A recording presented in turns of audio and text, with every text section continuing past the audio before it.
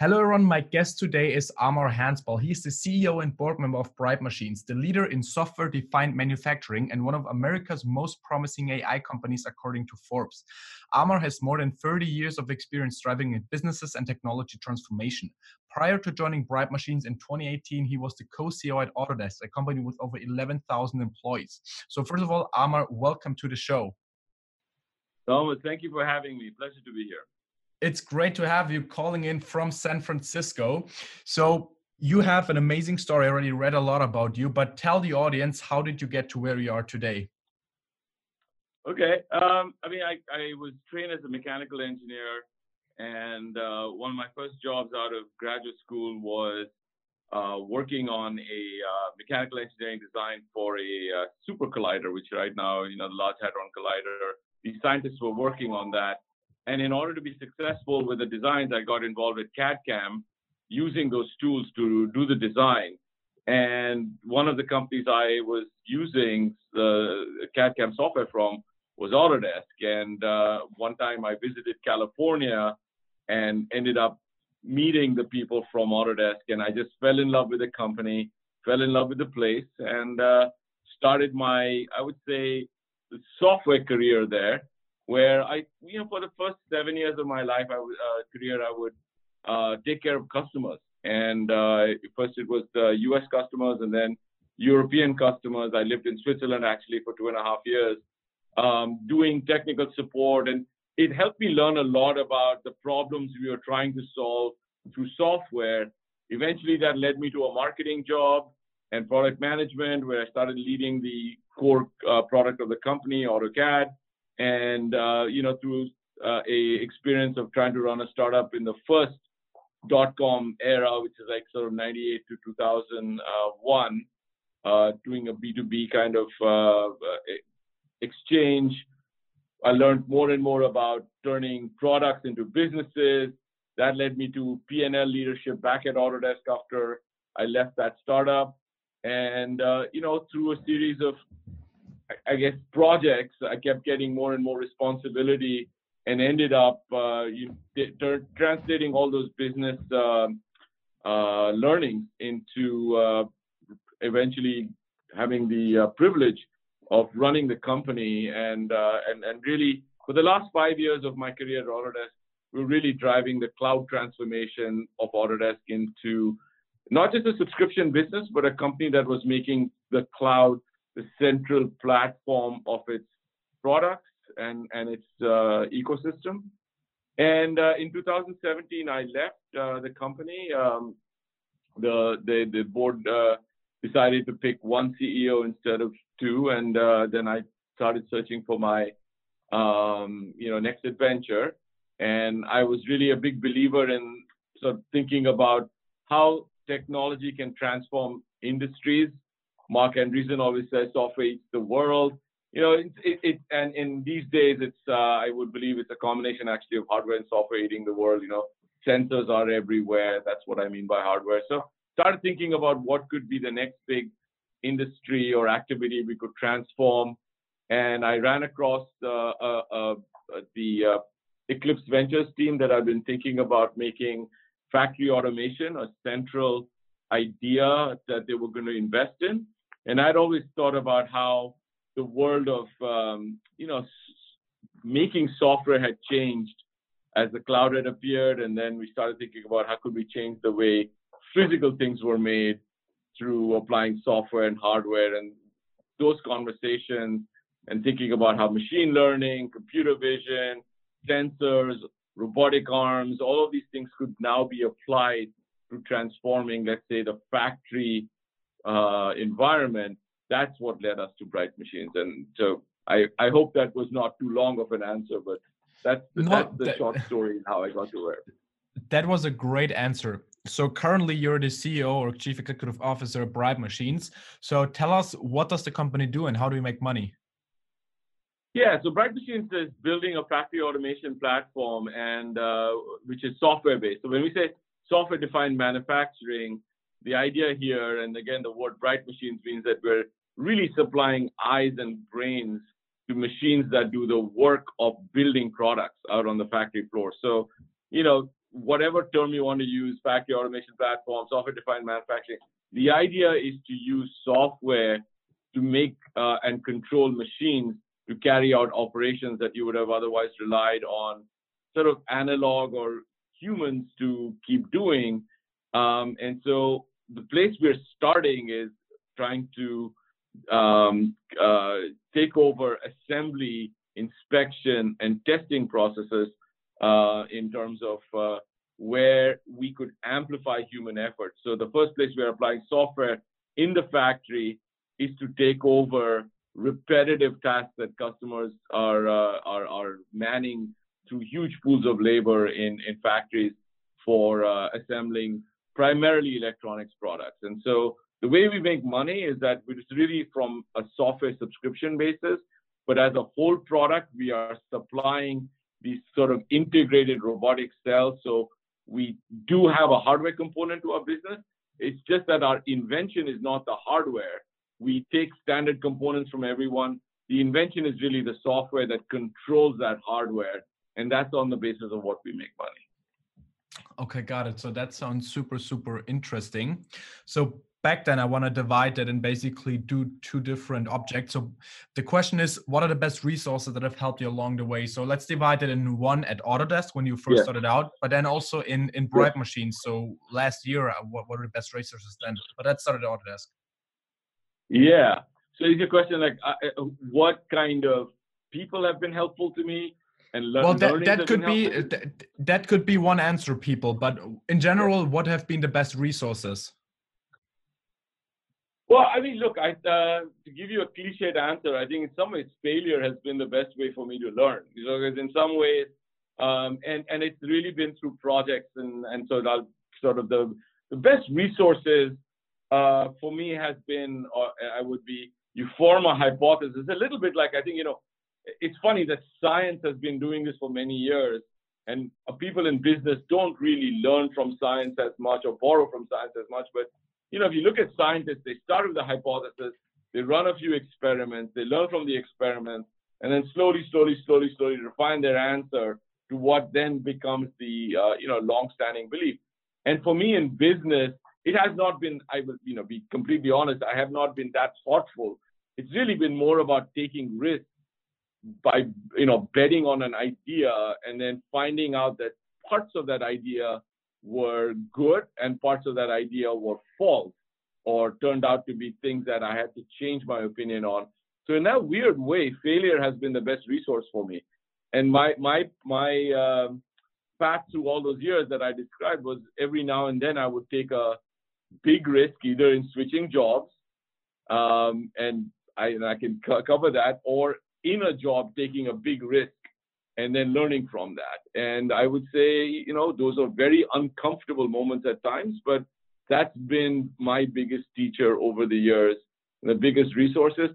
Of course, I've read books, I've listened to TED Talks, I've met very smart people, and I've never really had like a formal MBA education, but I've taken a few courses. But there's nothing better than, jumping into the fray and succeeding or failing in terms of teaching you, what you should or shouldn't do. And I'm happy to elaborate my, couple of examples at Autodesk, and then I can tell you at Bright Machines a couple of examples from what I learned. Yeah, no, I think that's great. I think that's a great answer. So let's maybe define one thing. So when you started at Bright Machines, what was one key resource that has helped you then?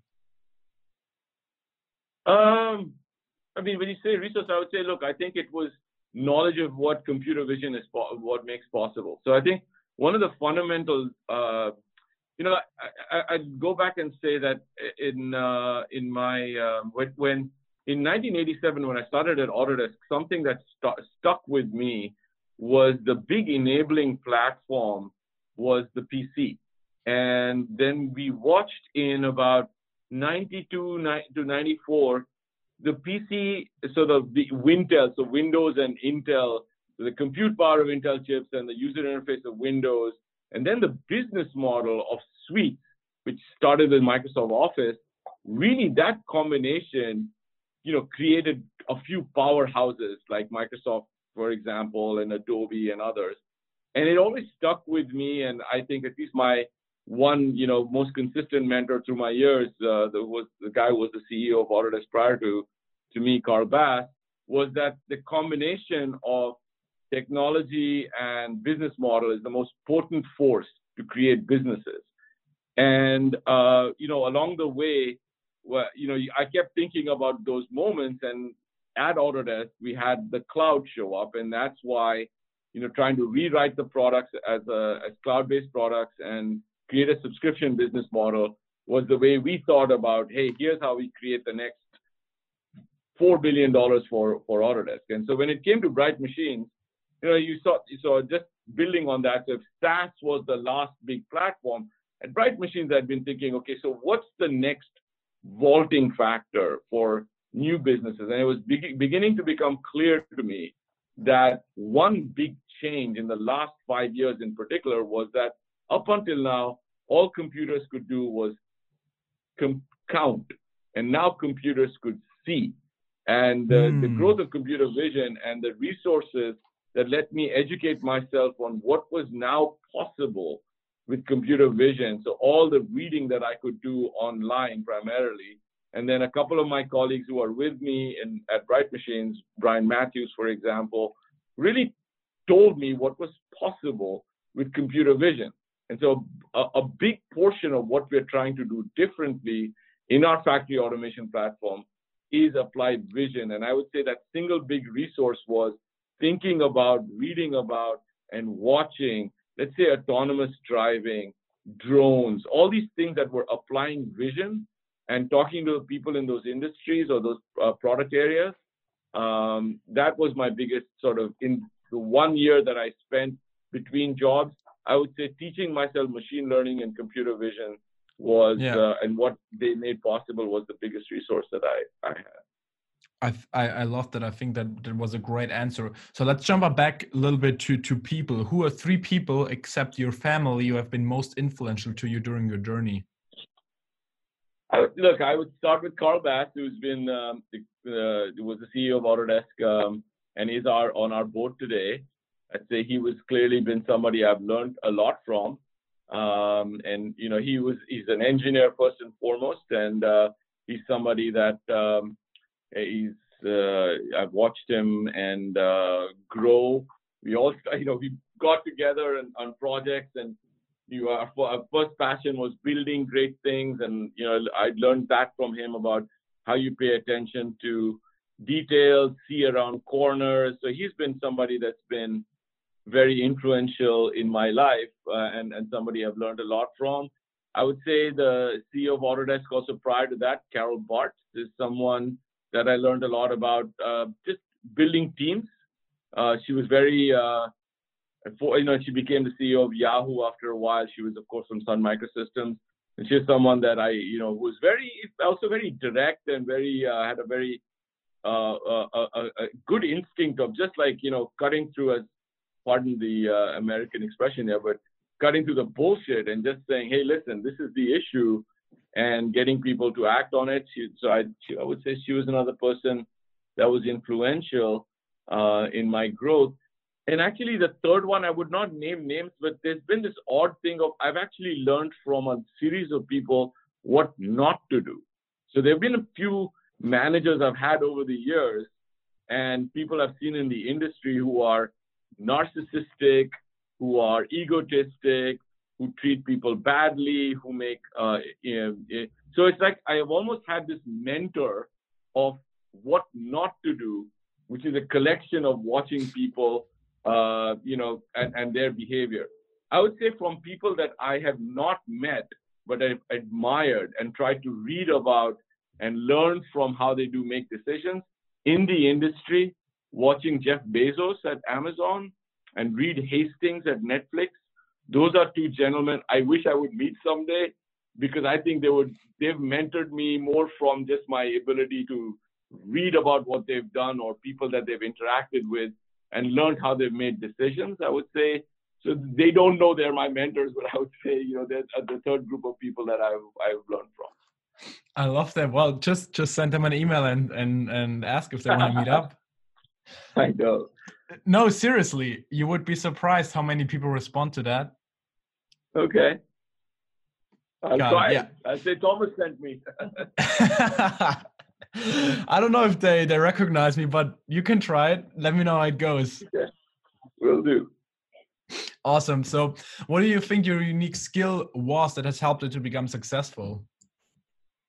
I mean, early on in my career, I would say understanding what matters to customers. I mean, this, you know that expression that Henry Ford once said, which is like, if I listen to my customers, all I'd give them was a faster horse. This is the idea when you have to listen well to customers and make sure you understand the problem they're trying to solve. You don't have to listen to them in terms of the solution they think solves their problem. But I think my original skill and the one that has kept me in good stead is really understanding the context of customers and figuring out the unique set of technology or approach that we could bring to solve that problem. Now, over the years, to go from that lets you build a good product or be a good product manager. I would say that may be my core skill. But what I've learned is, in order for business to succeed as a business person, you need at least two other skills which I've acquired over the years. And one is to build a team and motivate a team around that purpose. So, being able to articulate that custom problem as a vision that people can sort of rally around, understand, feel good about, and really be able to get a good group of people. I've been fortunate in my career that there have been some really smart people I've worked with, very capable. So I think building a team around that original idea has been another skill I've gotten. And then over the years, I think I've learned to sort of connect that idea to how you make money. Because I would say there's a physics of business on how you take, okay, so you start with the idea, the customer has a headache, you figure out a solution, you need to give them ibuprofen, you get a group of scientists and manufacturing people to make ibuprofen. But then you have to figure out how are you going to make money on ibuprofen. And that's the last bit that I've learned over the years, that there are certain levers in business that you can push and pull at the end of the day, how you create, money for the business. And I would say that's the third skill I've acquired, is how do you take products and translate them into money-making businesses. Got it. Well, I think those are great skills, and I think it's not really easy to just have them. So it's a lot of training. So one of my last questions would be, where do you think your industry will go? First of all, in the next 5 years, but then also the next 30 years. Yeah. Look, so the 30-year answer is in a weird way easier than the 5-year answer, because that we always overestimate what technology can do in the short term.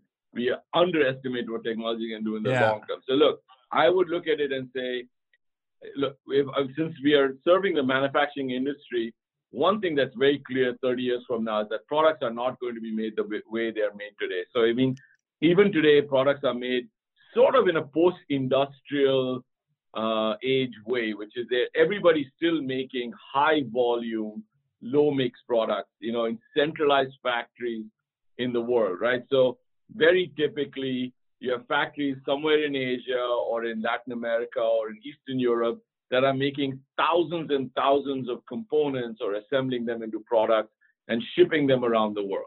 30 years from now, and all of that is done using a lot of labor. 30 years from now, I believe factories will look like data centers. If you look at data centers today, they're distributed. And so I think there'll be factories will build products on demand close to the customer. And you get into this situation where whatever product you want made, you can customize it to a high extent, you can get it relatively quickly, and you get it locally. And that has a huge set of implications on the sustainability of the planet, the satisfaction of the customer. So I think factories, this whole idea of lights out, so you'll have lighter, smaller, distributed factories building products on demand. I think that's the future of manufacturing. Certainly in 30 years, I actually think it'll happen sooner, but certainly in 30 years. And in 30 years, hopefully that one of those factories will be on Mars. Why don't Man, I love that. I wish too. Yeah. So I think that's the thing in 30 years. In 5 years, I think what you would see from here is that I do think the one thing that the one trend that's underway is the decentralization of manufacturing. So I think the whole trade tariff thing that's in the world now is pulling manufacturing away from sort of a reversal of globalization, right? Which was our outsourcing more specifically. That I think manufacturing is going to get more and more back to um, closer, at least to where the products are engineered, and potentially closer to where products are actually bought by customers. So I think in the next 5 years, you're going to see not, all these manufacturers are not going to just have their factories at the other end of the world. I think you're going to see a movement back closer to where those companies are. And as a result of that, I think that automation is going to increase because that's the only way to have a more distributed, synchronized way of building products. So I think that's going to start happening in 5 years. You're going to see a few industries lead that way. I think certainly consumer products is going to do that. I think some parts of automotive are going to do that. Some light industrial products are going to do that, and you're going to start seeing that in the next 5 years. Got it. No, that's a really interesting viewpoint, and I really like that. So we're running out of time here, so let's wrap up with the Fantastic Four. Question number one: is there a CEO that you're following or studying right now? Jeff Bezos, Amazon. Jeff Bezos, Amazon. Do you have any routines that you strictly follow on a day-to-day basis? I do it mostly on a weekly basis, which is to have at least one day where I have at least half my day spent on reading and writing. Because the job of a CEO can be everybody demands your time, and so you really have to clear time to think. So at least once a week, I try and clear time for myself to read and think. Love it. How often do you do sports a week? 3 to 4 times, I would say. I like playing tennis. At my age, that's the one sport that I can do without breaking my bones. So I play sports about 3 to 4 times a week. I love that. Last question, Amar. What do you wish you would have started when you were 20 years old?